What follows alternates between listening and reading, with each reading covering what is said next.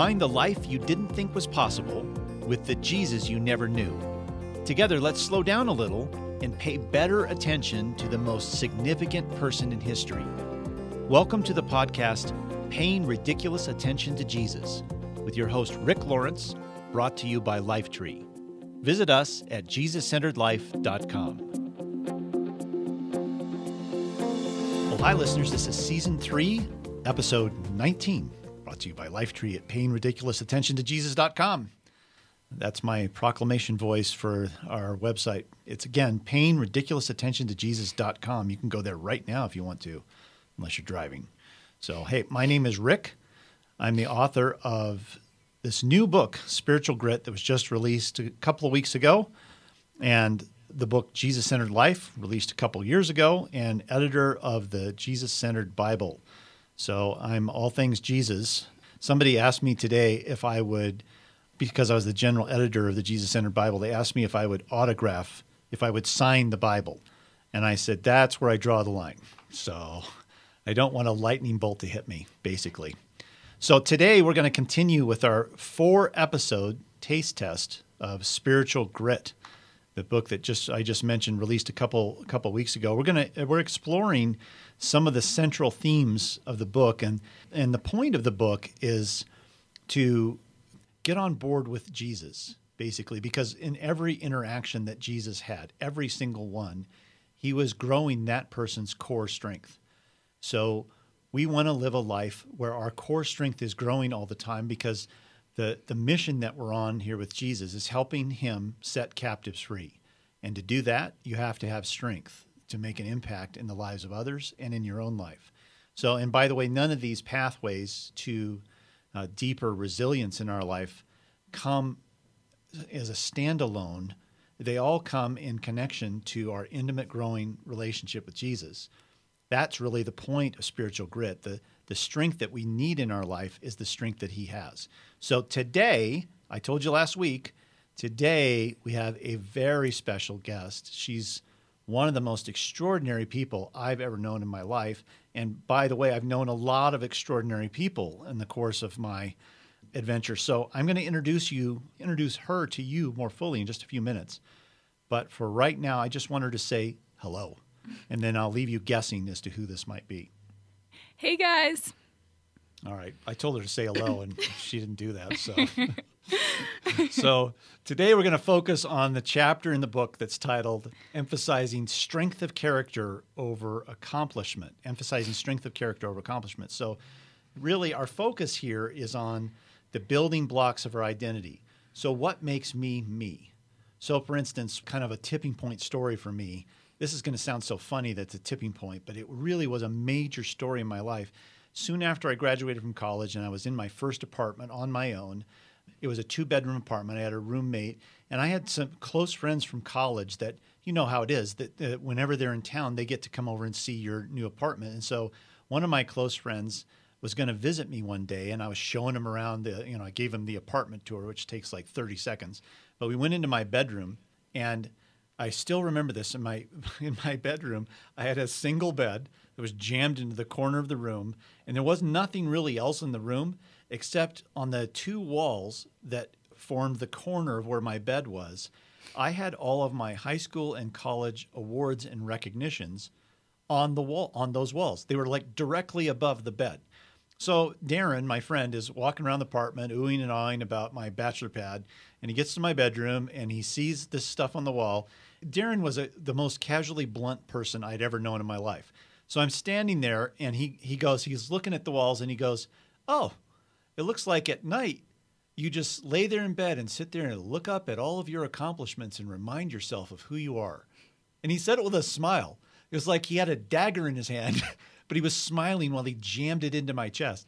So then we walked back out, and I can't tell you how devastating this was to me, because what he had just said was he sort of like pried open my interior life and exposed it for what it was, because he was exactly right. And that night after he left, I took all that stuff down off my walls and I put it in a box, and it's been there ever since. It's in our basement somewhere now. I never had those up again, not because I felt shame, but because I felt exposed and what he was saying was really so true that I was building my identity off of these accomplishments that I had. And I had to look back up on my walls all the time to remind myself, oh, yeah, that you are something. You're a something because, look, those plaques say that you are. So I tell a story to say the story that we're telling ourselves about our identity is really crucial. And the building blocks of that story are also crucial to pay attention to. This is really the story of our heart and what drives us. Really, another way of saying it is it's the story of what we stand for and what we won't stand for. So another quick story about this, when Bev and I were a young couple and we had our first baby, we were in a young parents class. We went through a birthing class and then it turned into a young parents class. And we got pretty close with the people in this class. And we became very close with one particular couple that Bev and I were sure initially that this was a Christian couple. These were followers of Jesus, just because they had that kind of smell about them, I guess is a way of saying it. And what we later learned is they definitely weren't. They were atheists. And the woman in this couple had a father who was like an overshadowing figure in her life. He was like an Indiana Jones kind of character. He was an oil man who'd gone all over the world and had all of these incredible adventures. He dominated her life because he was such a distinct and unique character in her life. And we heard stories about Leo, her father, all the time. Well, one morning we got a call from our friend who was just sobbing on the phone. She was telling us that her father was trying to get his pilot's license updated, and he was doing some flying at night with an eye guard over his eyes because you have to learn how to fly by instrument, and he slammed into the side of a mountain and instantly died. And she was sobbing on the phone, and she was inviting us to come to, well, they're not believers, so they didn't call it a memorial service or anything like that. She was inviting us to come to a gathering at their house in the mountains outside of Denver for this gathering to remember Leo. So Bev and I showed up for this gathering, and it's all of their friends and relatives, and we felt really awkward because, we didn't know any of these people. But we spent about 2 hours listening to people simply tell stories about Leo. And at the very end of this whole time, the youngest person in the house stood up. He was probably in his early 20s at the time. And I thought, that's interesting. I wonder how he knew Leo. Well, he stood up and he said, I want to share a story with you about how I met Leo. He said, when I was a teenager, I was interested in his daughter. So one day I was invited to come over to their house, and I was kind of nervous because I'd heard all these stories about Leo. So I went to the door and I rang the doorbell, and what do you know? Leo opens the door instead of this girl I was interested in. Instead of his daughter, Leo opens the door. And the first thing he said to me was he kind of looked down over his glasses, looked at me and said, "Hello, what do you stand for, young man?" And this guy said, and everybody laughed in the room when they heard this. And the guy said, I had never had anybody ask me that question before. And honestly, I didn't know how to answer him in that moment, and I knew I was supposed to. I didn't know what I stood for. And afterwards, I was driving home from this, and I told Bev, wow, that is the best question ever. To ask somebody, what do you stand for, is the best question ever. And so Bev, because she's Bev, said, well, Rick, what do you stand for? And I said, it just came out reflexively. I didn't even think about it. I said, I stand for the glory and honor of Jesus. And I would still answer the same way. But that question, what do you stand for, really gets at also your identity, what it is that you're really about when it gets down to the core. And this is really a crucial aspect of spiritual grit. How are we becoming the sort of people who make a profound and good impact in the world and for the kingdom of God? So now, I told you I've asked someone whose character inspires me every day to join me today.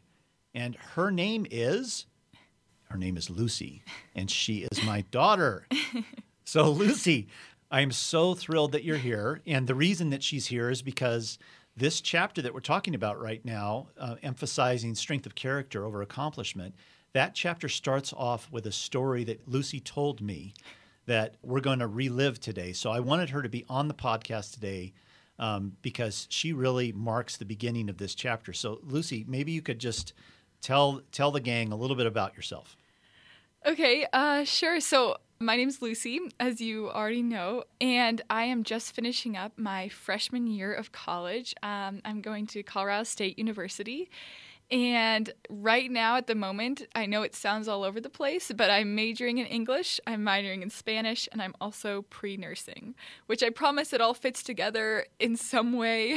I just tell people I'm going to be the most well-rounded person coming out of college. I.e., she does not know what she's going to do yet, No, and she's that's keeping her not options true. open. I want to be a nurse, but it's too hard to explain. It's gonna work out in that. You want to be a nurse, but you don't really want the gross stuff. No, I want to be a nurse, but I also like to read and write, and I'm going to bring that into the medical field, hopefully. I don't know. Wow. We'll see. We'll find out. Yeah, so that's where I'm at. I have about a week left until I finish my first semester of college, or my first year of college, which just blows my mind. And it flew by, didn't it? Yes, I've met so many great people and gotten involved in so many great things. It feels like it's been just a couple months. It's crazy. So a week from tomorrow, or a little bit after this podcast airs, you're going to be home again. Yes. And then what is the summer hold? Why don't you tell a little bit about what you're going to be doing this summer? Yeah, so for the first half of the summer, I'm just hoping to relax and kind of re-energize from my school year. But then the second half of my summer, I am going to be on staff at a camp for kids and adults with special needs in Missouri. It's called Camp Barnabas. So I'll be there for 5 weeks of my summer, and I'll be in charge of a cabin leading 8 to 9 campers with special needs, and then 8 to 9 volunteers for the week in my cabin. And one thing about Camp Barnabas is this is like your fifth year, is that right? Or Yeah. fourth year? Fifth year? Fifth year, I think. And we've heard so many stories from Lucy, but when she says special needs, she means special. The campers that she has worked with have been very challenging in many different ways. And Yeah. I mean, when you hear that term, it can mean a wide variety of things, but this camp is very challenging because of the extraordinary needs that people have at the camp. Would you Yeah. say that's accurate? Yeah, so the mission of Camp Barnabas is reaching people of all ages, all the way from 8-year-olds to 60, 70-year-olds who have special needs and any range of special need. And their goal is to provide them an experience at camp where they feel like they can do all the things that they're told no every other area of their life. They can go and canoe, or they can rock climbing wall, or the ropes course. And with that, we're showing unconditional love and the unconditional love of Jesus through that. Though lots of times society might not see them for who they really are, Jesus does, and Jesus loves them more than we could ever even imagine. And so the point of the camp is to serve these kids and adults. And adults. Yeah, and so we have a whole wide range. Every week is a different focus. So we have adult wheelchair week, we have kids autism and Down syndrome week. We have kind of the whole spectrum, which is really great. So the reason that there's a story from Lucy's life at Camp Barnabas that starts this chapter is that when she told me this story, it struck me so much that this story was unusual relative to what we might think of. Like, this is the kind of story that you don't get an award and put over your bed in your first bachelor pad for. It doesn't get framed, but it speaks to something much more important and much more foundational. So let me just set this up, and then I'm going to have Lucy tell the story again. So by the end of Lucy's 5 weeks at Camp Barnabas, she's exhausted. She's been 24/7. I don't even know how she keeps a pace like she does at Camp Barnabas, but she is exhausted. And so instead of having her drive alone home for 12 or 14 hours, I flew to a nearby airport and met her, and I drove so she could relax. And all I wanted to do for those 12 hours is just hear her stories. I just wanted her to tell me as many things as she could, and it was so rich and wonderful. I'll never forget that drive home, by the way. So we were about 3 hours in, so she'd already told me some real highlight stories. And by highlight, I mean, I can't believe you did that stories. And one of her stories that seemed, I think I asked you, what's something that was like an everyday challenge? What's something that's not like, oh my gosh, but was like, you had to do, but was very challenging, but it represented something that was very typical about your day. So So why don't you tell the story now that you told me then? Sure, yeah. So this is definitely a story that happens every day at Camp Barnabas. I experienced in different ways multiple times throughout all my weeks at camp. But one of the last weeks I was at camp, we had a camper, and so we have a rule at camp, so you can never just be alone with a camper. So it's a staffer normally, the camper, and then their missionary, their volunteer for the week with them. And we were all in one room watching a movie, and the camper came up to us and said she had to go to the bathroom. And so we walked her out of the room, and we were on this porch with tons of shoes from all the people still watching the movie, and she could not hold it and went to the bathroom all over this floor where all these people are and all these shoes are. And this is one of those moments where you're the leader in the situation. People are looking to you to know what to do, and you sit there for about a couple seconds and just think, I have no idea what I'm supposed to be doing in this situation. There's no way they can train you for all the different things you experience at Barnabas. And so you're standing there and you're like, okay, well, I have to do something. And lots of times, especially at Barnabas, if you look at the big picture of what you're supposed to get done, it is overwhelming and it's not a good place to start. So the thing I learned is I just am going to take this one step at a time and just figure out one problem at a time. So as soon as she went to the bathroom, I grabbed all the shoes near me and threw them to the other side of the deck so that none of the other shoes got soiled. And then I asked two people who were standing on the deck if they would stand around this puddle so that no one else stepped in it. And then I had to decide what to do. And it's pouring rain, as I recall, right? Yeah. So the problem is we're on this deck. It's pouring rain outside. It's only me and this missionary in the camper, so we don't have like an extra person to come help us. We have to get her to the bathroom, but the cabin's about a half mile away. Explain what a missionary is, because that's terminology. So a missionary is basically a volunteer that comes for 1 week, and they're partnered with a specific camper that they're with 23 hours of the day, the entire week. And so they live in the cabin with us, and the staffers are kind of in charge of the missionaries and the campers and kind of like coordinate all of it. So it's pouring rain. We're about a half mile from where the cabin is. We're supposed to be at dinner in 10 minutes, and this camper's clothes are completely wet, and now there's a pile. There's water on this deck floor where in the next 5 minutes when the movie finishes, there's going to be about 50 people coming out of this place to go to dinner. And so I pushed the shoes away, then decided, okay, we're going to go to the bathroom to make sure she's good. So we walked over to the bathroom. I found somebody that was in the bathroom that could stay with them, and then went to the kitchen, got cleaning supplies, cleaned up everything, sanitized everything, then went back to the bathroom, got the camper and her missionary, and then we walked the half mile in the pouring rain back to the cabin. So then we're at the cabin, and again, I'm like, oh my gosh, what do I do? Everything on her is wet, including her one pair of shoes that she brought for the week. And we're supposed to be at dinner, and now. And so I ended up having her change into all new clothes, change into new socks, and then we had this problem with the shoes. She cannot go without her shoes, but she has one pair, and they are wet. So now, I don't know if this was the best thing to do in this situation, but when you're in those kind of situations, you just have to make a decision and go for it. So we sprayed her shoes down with hand sanitizer. I gave her missionary gloves so that if her shoes needed to be tied or anything during the night, her missionary would put on gloves first. And then we went to dinner, and when she was asleep that night, we ended up washing her shoes and sanitizing them. We got to dinner about like 5 minutes late and sat down, and I let my co-staffer know, hey, we just had to fix the problem. Sorry, we're late. So this is the story she told me in the car. And again, think of the context here. It was 12 hours of stories. This is about 3 hours in. She told this story like this was the most normal thing in the world to do. And it just so struck me in the moment. Oh, my gosh. That is an extraordinary story that's just embedded in your everyday life. I want to read you an excerpt from Spiritual Grit that comes right after. I had Lucy tell me this story, and I typed while she told me the story, and so that's the story that's in the book. I want to just read you a little section of the book that comes right after her story. So here I go into my reading voice. So I doubt the pee incident will appear on Lucy's Nobel Prize nomination. It's not the sort of achievement we typically celebrate, but it's clear that this kind of experience is helping Lucy develop strengths that will fuel her impact on the world for the rest of her life. Challenging responsibilities that require fast, creative problem solving are a rich fertilizer for growing spiritual grit. So the leaders at Camp Barnabas like to say it's a yes camp.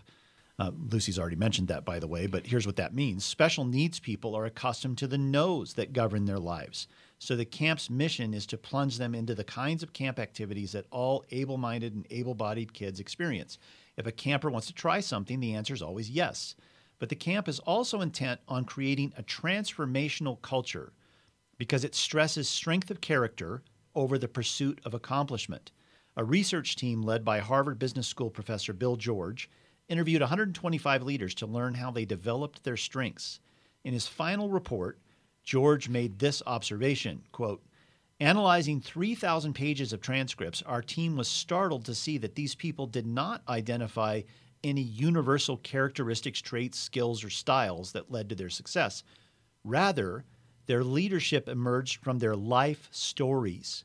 Consciously and subconsciously, they were constantly testing themselves through real-world experiences and reframing their life stories to understand who they were at their core.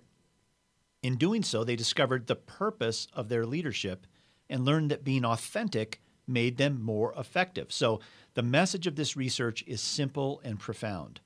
We discover our core essence in the context of challenging circumstances that require spiritual grit to overcome. And the narrative we tell ourselves has tremendous power to shape our response to tough situations. Stretching experiences expand the boundaries of our character and give us a better story to tell about our purpose and impact in the world. At the end of the summer, all Camp Barnabas staffers receive a plaque to honor their service. It features a laminated photo of a staffer helping a camper. So authentic strength of character is quietly celebrated as the highest value, and all achievements are subordinate to a determination to serve. So there's a little portion of the book. So I think it captures, Lucy's story so much captured for me the point of what spiritual grit really is all about. It's entering into challenging situations, not because of the hope of accomplishment. And Lucy and I will talk a little bit later about what motivates people to do this, because there is no accomplishment in the normal sense of the word that comes out of it. In fact, you could make a case that often because of the particular issues these campers are facing, they can't even properly thank the people that are serving them. They actually sometimes, the staffers serving them sometimes have very difficult things to overcome in serving them, and there's no thank you for it. So what is it that draws people to this environment? So Lucy and I will talk about that in just a minute. But I want to skip over to the story that frames this chapter. Every chapter in the book has a story about Jesus engaging someone that exemplifies that particular core strength training. So in this particular chapter about strength of character over accomplishment, I chose a story of Jesus responding to the mother of James and John in Matthew 20. So if you're not driving right now and want to flip open your Bible to Matthew 20, this is in Matthew 20 through 28. And Lucy, as I read this, I just want you to be thinking about what you see in the context of this story about the way that Jesus is responding to the mother of James and John and why he's responding the way he does. So let's read. Then the mother of James and John, the sons of Zebedee, came to Jesus with her sons. She knelt respectfully to ask a favor. "What is your request?" he asked. She replied, "In your kingdom, please let my 2 sons sit in places of honor next to you, one on your right and the other on your left." But Jesus answered by saying to them, "You don't know what you're asking. Are you able to drink from the bitter cup of suffering I am about to drink?" "Oh, yes," they replied, "we're able." Well, Jesus told them, "You will indeed drink from my bitter cup, but I have no right to say who will sit on my right or my left. My Father has prepared those places for ones he has chosen." When the 10 other disciples heard what James and John had asked, they were indignant. But Jesus called them together and said, "You know that the rulers of this world lord it over their people, and officials flaunt their authority over those under them, but among you it will be different. Whoever wants to be a leader among you must be your servant, and whoever wants to be first among you must become your slave. For even the Son of Man came not to be served, but to serve others, and to give his life as a ransom for many. So there's this curious engagement. In the book, I'd compare this mother of James and John as a sort of stereotypical hovering Jewish mother who wants her sons to have the best possible trajectory and to get the best honors. And it's kind of an awkward reality show moment in the New Testament that she comes to Jesus in this very sort of formal way to ask for this very formal designation for her two sons. And she's so brazen. She does this right in front of all the other disciples. She's basically saying, elevate my sons to a status that's near your own, Jesus, while all of the other disciples are standing there watching this encounter. So this is an extraordinary, I think, moment that Jesus has. And so when you think about that story relative to the theme we're talking about here, character over accomplishment, what do you see that Jesus is doing in his response here? Yeah, so what really struck me, I think, most with this is that Jesus is always turning the tables on people and always moving countercultural. And sometimes we don't realize it today because the countercultural things he said back then have now become kind of cultural things. But he was constantly pushing back against the norms, and just even the phrase, those who will be great among you must be your servant. That in itself just blows me away, because every area of our lives, that is the exact opposite. In our culture, especially in the college culture, it's work harder to be better, which I know is a phrase you use a lot, but this phrase of you need to work harder so you can be a better person, to be a better leader, so that you can get more money. And in this, Jesus kind of flips that right on its head. And he's speaking here about these are all identity issues, because what the mother wants is a greater identity for her sons. And she thinks the path to that will be through accomplishment and honor. Right. And when you're talking about he's flipping the tables on this, he's not diminishing the idea of growing your identity into something impactful. He's just saying that way, the path of accomplishment and honor won't do that. And he introduces this whole deal of like, okay, if that's what you want, are you guys able to drink from the bitter cup of suffering that I'm about to drink from? And their response proves they have no idea what he's talking about. Right. They have no idea what this is required. It's like saying to somebody with Camp Barnabas, you're trying to recruit somebody to go there and serve there, and you say, do you think you'll be able to do this? And them not knowing at all what's going to be required of them. Oh, sure, I'm sure I'll be able to do that. Yeah, definitely. I think one of the big things being on staff at Barnabas this past summer was watching a lot of missionaries come in who had never worked with people with special needs and being like, oh, I got this. And then they get their camper and it hits them like, oh, I'm in charge of like a human life for a week. Like, this is somebody that I am going to be with in hard moments during this week. And it humbles a lot of people. It brings a lot of things to the surface. I'm sure you've seen sort of this overwhelming feeling wash over people sometimes like a tsunami right in front of you. Yeah, I actually had a camper one of my weeks that was a more challenging camper to work with. She would become violent to get attention and was unpredictable. And I had a missionary that was partnered with her that had never worked with special needs before and was actually a very young missionary to have her own camper.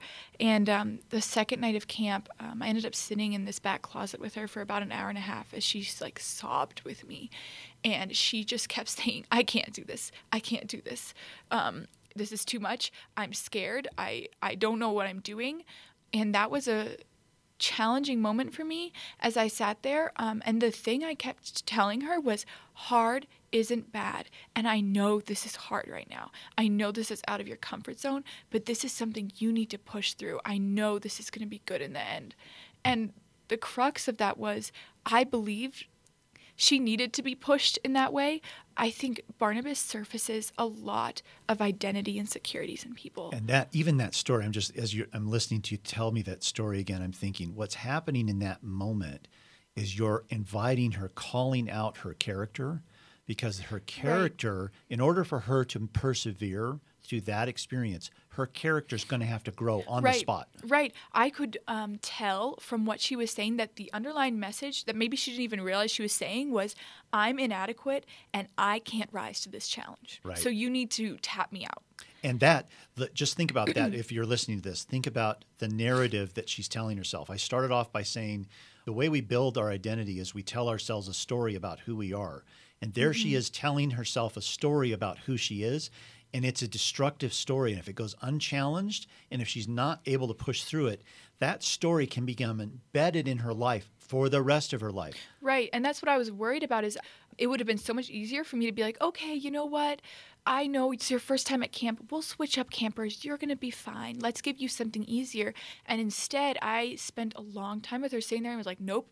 This is something I want you I know this is hard, but this is something I want you to take, and I want you to keep persevering through, because I think it was critical to her growth. I think that was a tipping point for her. Yeah, and you said something before that I want to go back to just for a second here. You said that the thing that struck you about this story is how Jesus always upends whatever was happening there. And it made me think, I created this little this, not that little table in this chapter, and it's a comparison between conventional values and kingdom of God values. So this is what Jesus is doing in this situation. He's addressing the conventional value that's being thrown at him, and he's upending it. So let me give you an example of what that means. A conventional value in this story is that, or just in general, is that leaders lord it over their people, and they remind them who's in power and who's not.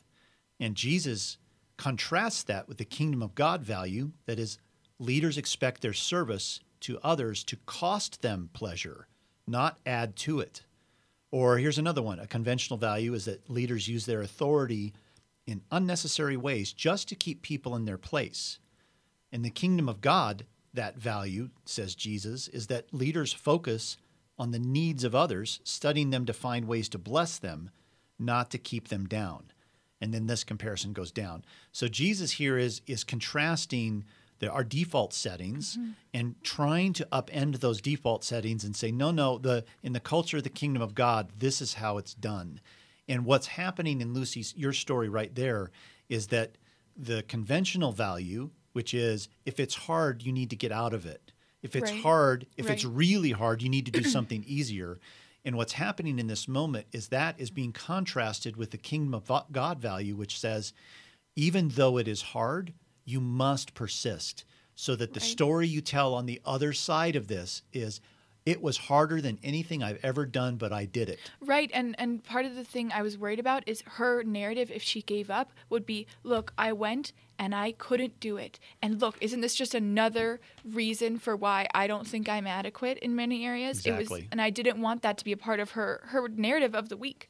That's so good. So one of the foundational premises in spiritual grit is taken from something Paul wrote about in Romans 5, 3 through 5. So again, if you're not driving and you want to flip over to Romans 5, you can do that. It's verses 3 through 5. This is sort of the tagline of the book, the foundation of the book. So listen to this progression that Paul gives. It's brilliant. So we have to slow down a little bit and pay attention to this brilliant progression that he throws out there. But here's what he says. We can rejoice, too, when we run into problems and trials. So right away, there's dissonance. We can rejoice when we run into problems and trials. What are you talking about? So he says, for we know that they help us develop endurance, and endurance develops strength of character, and character strengthens our confident hope of salvation. And this hope will not lead to disappointment, for we know how dearly God loves us because he has given us the Holy Spirit to fill our hearts with his love. So this is kind of a domino effect thing Paul is saying. He's saying we know that encountering really hard things can lead to developing endurance. And here's the domino effect. If we develop endurance, then our character grows. If our character grows, our hope grows. So I got to stop right there.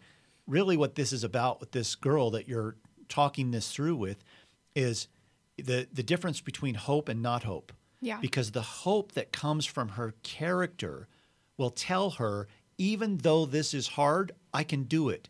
Because I remember when I did that hard thing and I made it through. Right. So the hope is the result of her character growing. And Paul says, and that hope doesn't lead to disappointment. It's the opposite, actually. And then he adds this thing at the end.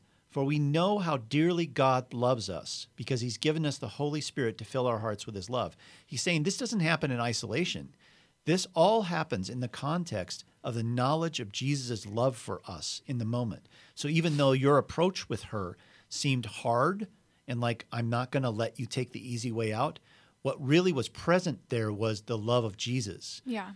That's what is motivating this forward. So the Holy Spirit develops our character by conforming us to the character of Jesus.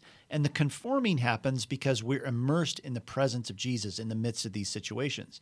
When we put ourselves in challenging, stretching situations, it creates a natural dependency that forces us into greater immersion with Jesus, greater closeness and intimacy. And when we get close to him, he starts to infect and affect the basis of our character.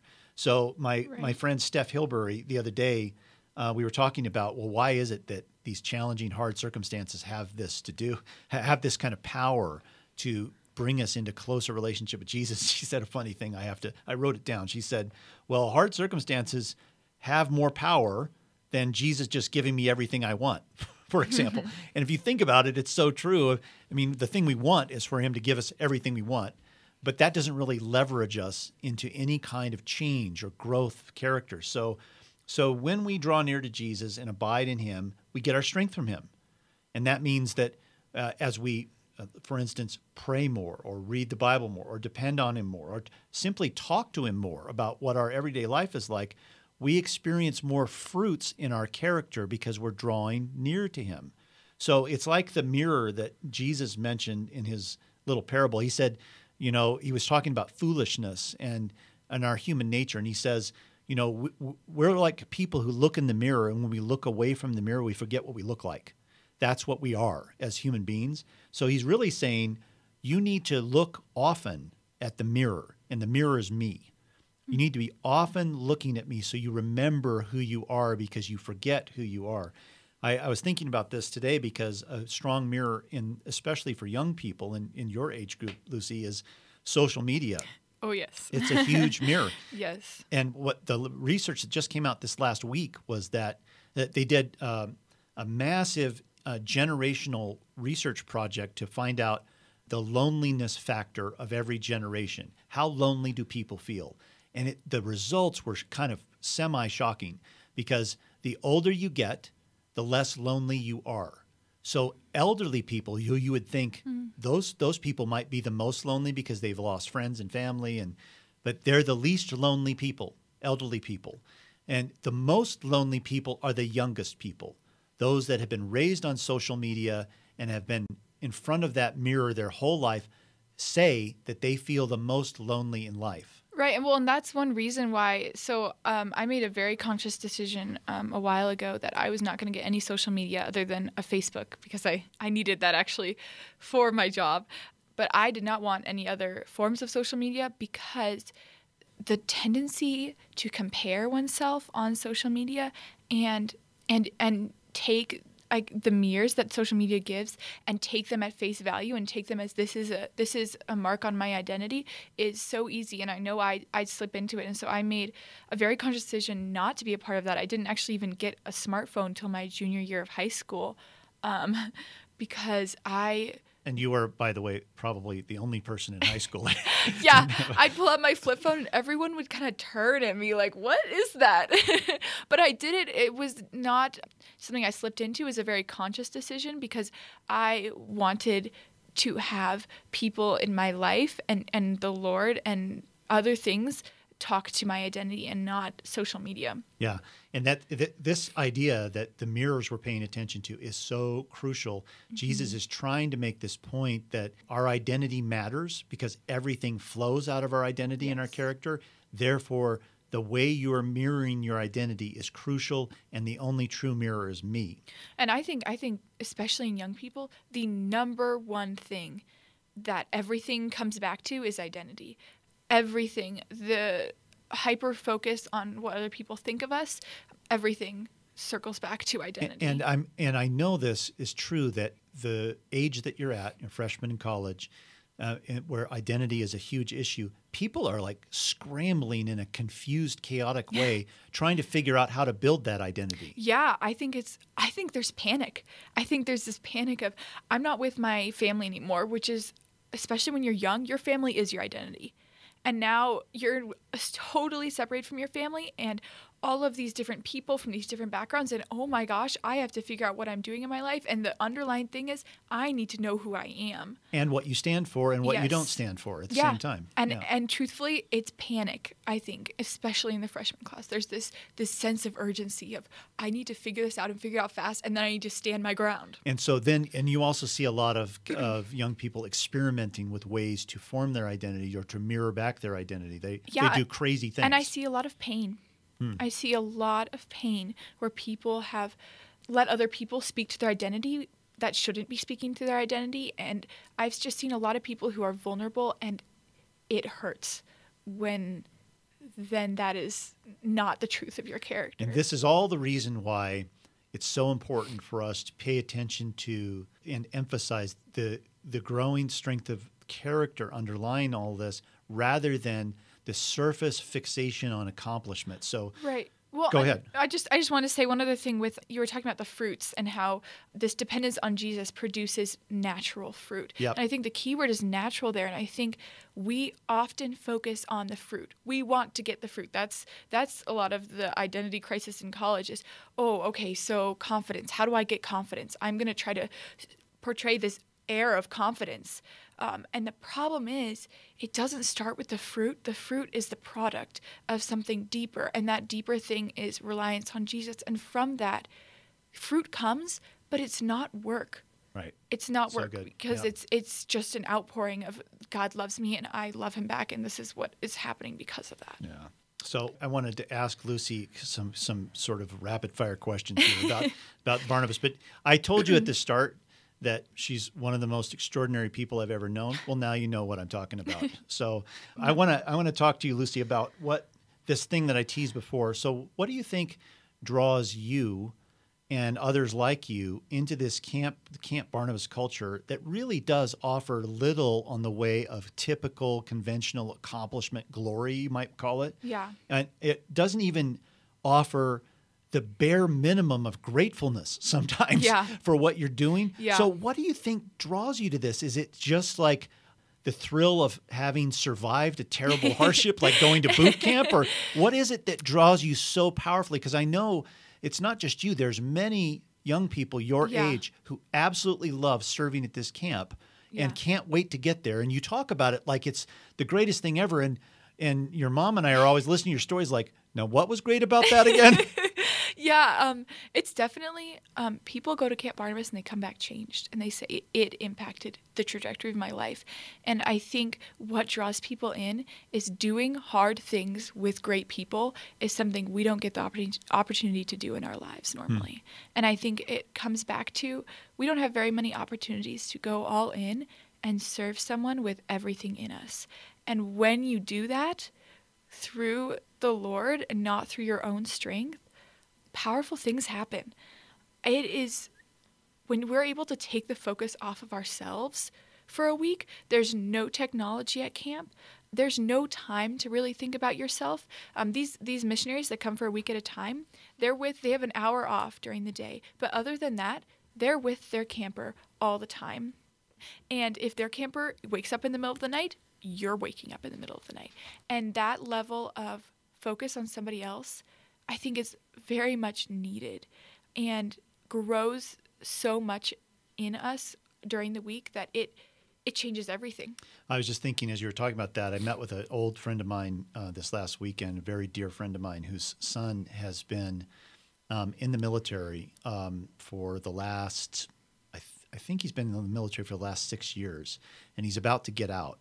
He's completed his required military service, and he had to decide whether he was going to re-up again or not. And a huge percentage of the officers that he knows that came up with him are recommitting to the military. And he's made this really hard decision to get out of the military. So my friend was telling me why this decision is so hard for his son. And the primary reason is they know they can't find the level of hardship that they faced. And he went 3 tours of duty in Iraq. So they can't find that level of hardship in the real world and surrounded by a close-knit community. Right. And so they're willing to put their lives at risk again because the community they found was so deep, so powerful, so transforming that they can't imagine living the rest of their lives outside of that. And so it kind of speaks to what you're talking about, this Camp Barnabas effect, that we have a hunger to grow transformationally. Yes. And this progression that Paul's talking about, where it leads to endurance, to character, to hope, and the hope doesn't disappoint us, is a powerful progression in our lives. Hope is the result of this. I would say, when you say that's true, that your experience at Barnabas in doing these things has created a foundation for hope in you as you face new hard challenges? Yes, of course. Yeah. And I think for these people that come to Barnabas for a week, hope has grown because they're seeing not only what they can do, but they're also seeing what they can do with the Lord. The power. So let me make sure I understand that. You mean that they see possibilities in their relationship with Jesus that they didn't before? Yeah. One of the great things that I think like you intro with your book is you talk about this phenomenon where like now moms drive to the bus stop and sit in their car with their kids when it's snowing outside so that the kids can sit in the warm car all the way up until when the bus gets there. And while that's short-term love, it's not long-term love. And these kids need to grow grit. And I think in our culture today, there is a longing for to do hard things and to do them with great people and have this sense of hope and endurance. And there is a lack of opportunity to do it. That's good. So another thing I was curious about is when you think back to your Barnabas experience, and I know you've had other difficult experiences in life. We're just focusing on this one right now because it's a really good metaphor for all this.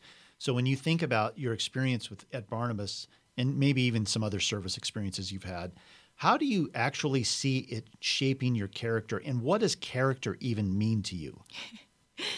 Yeah, that's a weighty question. What does character mean? Thank you for that. Yeah, you're welcome. Well, you have almost finished your freshman year in college. Oh yeah, so I'm an expert on this. Yeah, so I would say lots of times when I'm in the Barnabas experience, I don't actually see my character growing because I'm in the moment. Yeah. Like when I was cleaning up from this accident and trying to figure out how do I get her from A to B and get her in clean clothes, I wasn't like, oh, I think I'm developing endurance right now. I was worried about like getting her where she needed to go. That's so funny. I got to stop there for a second. When your character is being stretched, it is literally impossible to have the thought, oh, Yes. my character's being stretched. Normally you're not having a great time. But I think it's once you come back from one of those experiences that you're able to process. And that's when I realized like, wow, look what I did in this situation. And I was able to do it. And it even, I think, comes out even more when I start to walk through with other people, difficulties they're facing. Because I'm able to say, hey, this is something I experienced. And these are some of the things that I've found that can help you get through this. And I think that's where I see my character come out is kind of in the aftermath of the more difficult experiences. Yeah, here's a harder question that's almost like a PS to this. So the PS to this is I make the case in the book that these experiences that as they're yielded to Jesus, as we cling to him in the midst of these experiences, and therefore this progression that Paul talks about happens in us.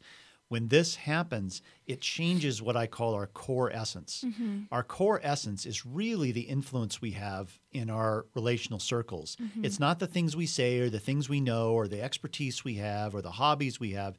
It's the kind of sense that you have when somebody walks in the room and the climate in the room changes because of that person. You know that there's a powerful core essence in that person. And I've met many people who just change the game when they walk in the room. And it's not because of what they say, it's because of something deep. It's like the nuclear reactor at their core. And this is really what Jesus is trying to shape in us, is a core essence that has a catalytic impact in the relational spheres we're in, because he had a catalytic impact with his core essence in every relational situation he went into. So the PS question here is, how have you seen evidence that your core essence is changing through this experience with Barnabas? How would you say you've been able to influence in your life and bring good impact in the world because just of the way it's changed who you are deep inside? Yeah, so I think, core essence, or like the presence you bring in, Right. is huge. And it's something that's a lot harder to put your finger on, because it's not like, oh, this is one thing I did this one time. But I think with that, I think your core essence comes from, what am I centered around? And I'm centered around Jesus, and also serving people and showing people that they have their worth. That's one of the things that has come out of camp.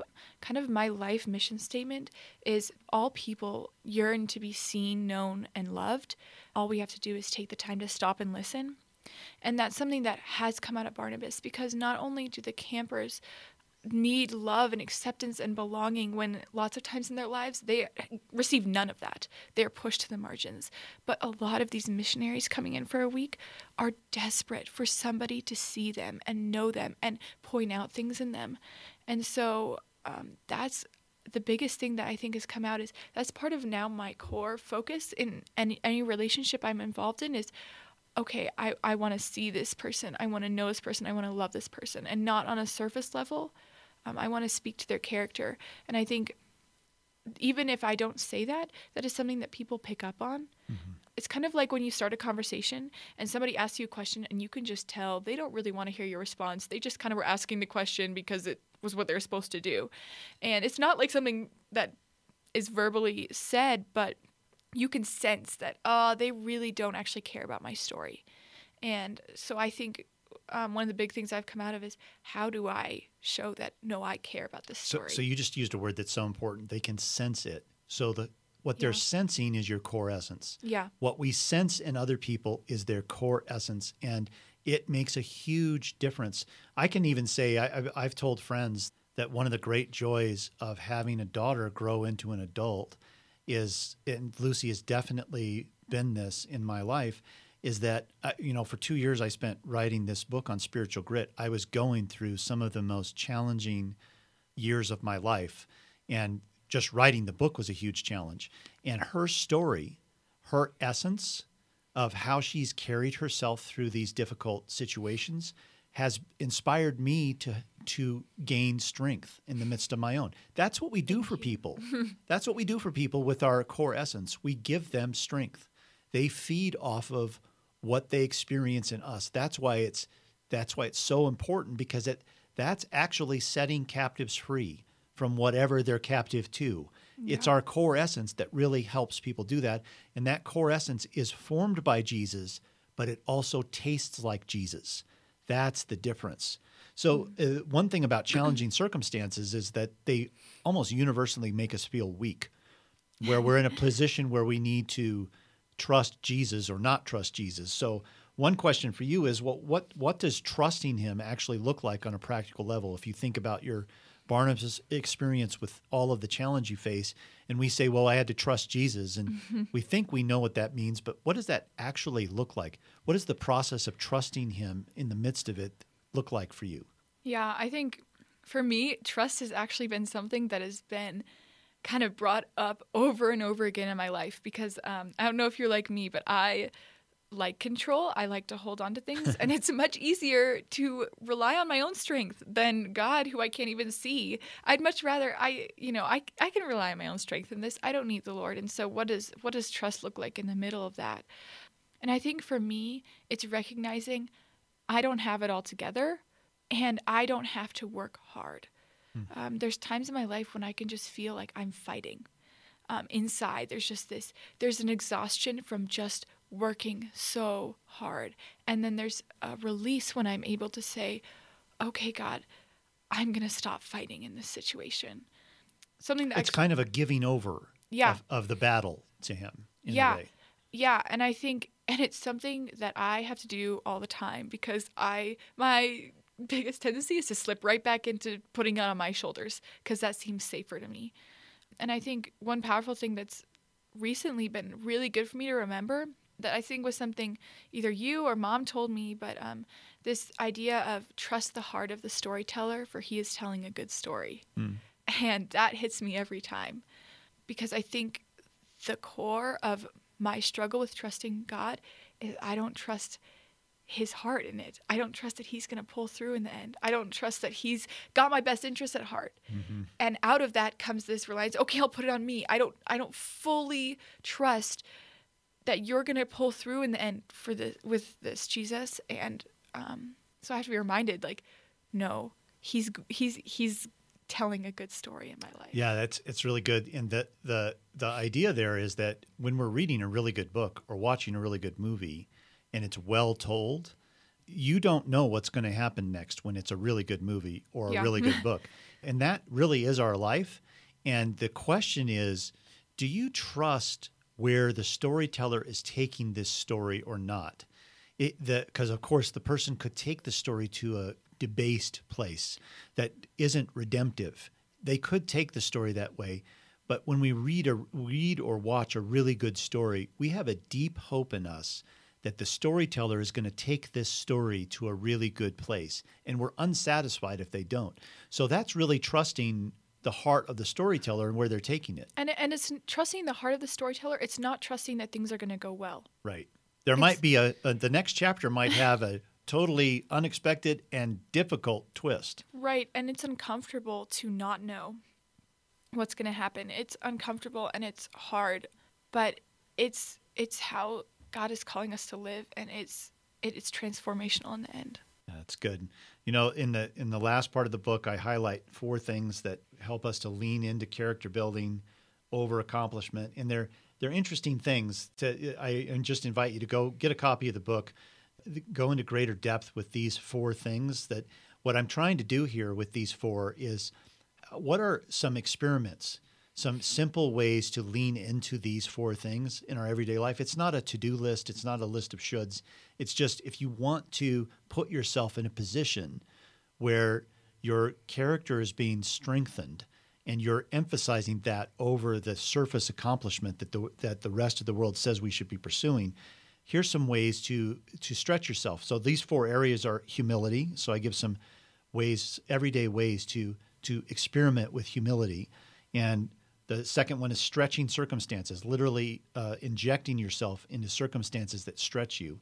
The third is developing gratefulness, which it's interesting that in the American military, when they're trying to adopt some of the research findings of the research into grit, the secular research into grit, what they learned is that gratefulness is a foundational building block for grit. So they've started training recruits in basic training on how to be grateful. It helps them develop perseverance in the midst of whatever hard thing they're facing. So there's some experiments in gratefulness I offer in the book. And then the last one is generosity, which is very close to gratefulness. It's how can you be, in an everyday way, generous in very low shelf ways and more demanding ways. So if you want to learn more and go into greater depth with those, pick up a copy of the book, especially in this 30 days since the book has launched. I just ask you to go buy it on Amazon. We offer it on our store at group.com, and we'd love for you to go there to get it. But in this first month, go to Amazon instead. Buy it there. And the reason why is when you buy it there, Amazon perks up its ears and watches and goes, oh, there's people buying here. I'm going to highlight this book even more when people do that. And after you've read it, leave a review on Amazon, because that's another thing that Amazon's algorithm looks for. They just kind of promote things that are getting attention. So that's what we're asking you to do is go to Amazon. It's kind of like a quasi-missionary assignment for you, because you can go help others find freedom from their captivity and develop their core strength if you help draw attention to this book that will help them. So that's the way you can do it. I wanted to give Lucy a chance to talk a little at the close here about a need that Camp Barnabas has that maybe some of you listening, either it speaks to you or someone you know it speaks to. So why don't you tell them about that need? Yeah, so I know I shared some kind of harder stories from Camp Barnabas. Not so yeah, you're a great recruiter, Lucy. Yeah, but Camp Barnabas, truthfully, is one of the most transformational experiences I've ever had. it is a beautiful place to serve others with everything in you and to do great things. And even just a week out of your summer, you get to go. It's a beautiful part of Missouri and like canoe all week and go on ropes courses and go in this enormous pool and rock climb and all that kind of stuff with people with special needs. And it's powerful. And Camp Barnabas has this incredible mission. But this summer, they're really short volunteers that are going for 1 week at a time. And they're also really short male staffers. And Barnabas runs with these volunteers, especially because of the level of special needs that we have at this camp. We have like about a 3-to-1 ratio where 3 people for every 1 camper to serve these people and to love them to the best of our ability. And so Camp Barnabas is looking for churches to come down for a week or individuals to come down for a week and volunteer for a week or male staffers to come for half the summer or the full summer. Yeah, there's a special, they have a special need for more guys this summer, don't they? Yes. Yeah, because girls cannot be with a guy camper. And if this taps into you in any way, I encourage you to go to their website, check them out, say, there's some great videos. I'm going to be there. You can come say hi to me. But this is just one of the best opportunities. I truthfully would say everyone should go to camp at some point because the amount you learn and the amount that is surfaced in you during this week and the service that you're able to provide is just unbelievable and transformative. And they're looking for more people this summer. So if you have a free week, drive down to Missouri for a week and spend it serving the Lord in amazing ways. There you go. And remember, if you go to our podcast website, which is payingridiculousattentiontojesus.com, look for Season 3, Episode 19, and you'll see a link there to Camp Barnabas. You can also just Google Camp Barnabas if you want to. But you can go to the link there. You'll find other links that Adam has put up there on our page for resources we've talked about and stuff we want to make sure you know about. So it's a good place to go. And I have to say it's been such an honor to have my daughter here on the podcast for me. And in a little over a week, she's going to be home again for about a month before she heads off to Barnabas. So we're going to sit out on our deck with lights around the banister of our deck, and we're going to talk for a while. Yes. I can't wait for that to happen. Well, thank you for having me on. This is great. Surreal, isn't it? It's surreal. That's what you were thinking. Thanks for listening to my crazy camp stories. Well, gang, invite you to head over onto our podcast website also if you want to listen to past episodes in this series. This is the 3rd of 4, so if you go back 2 more from this one, you can hear the whole series on themes from Spiritual Grit. So, hey, gang, thanks for listening. And remember, if you want to make sure that you get this podcast every week, subscribe to us on iTunes or any place you get your podcasts to make sure you get all the latest ones. And, hey, we'll talk again next week when Steph Hilberry will join me again on the podcast. See you then. Bye.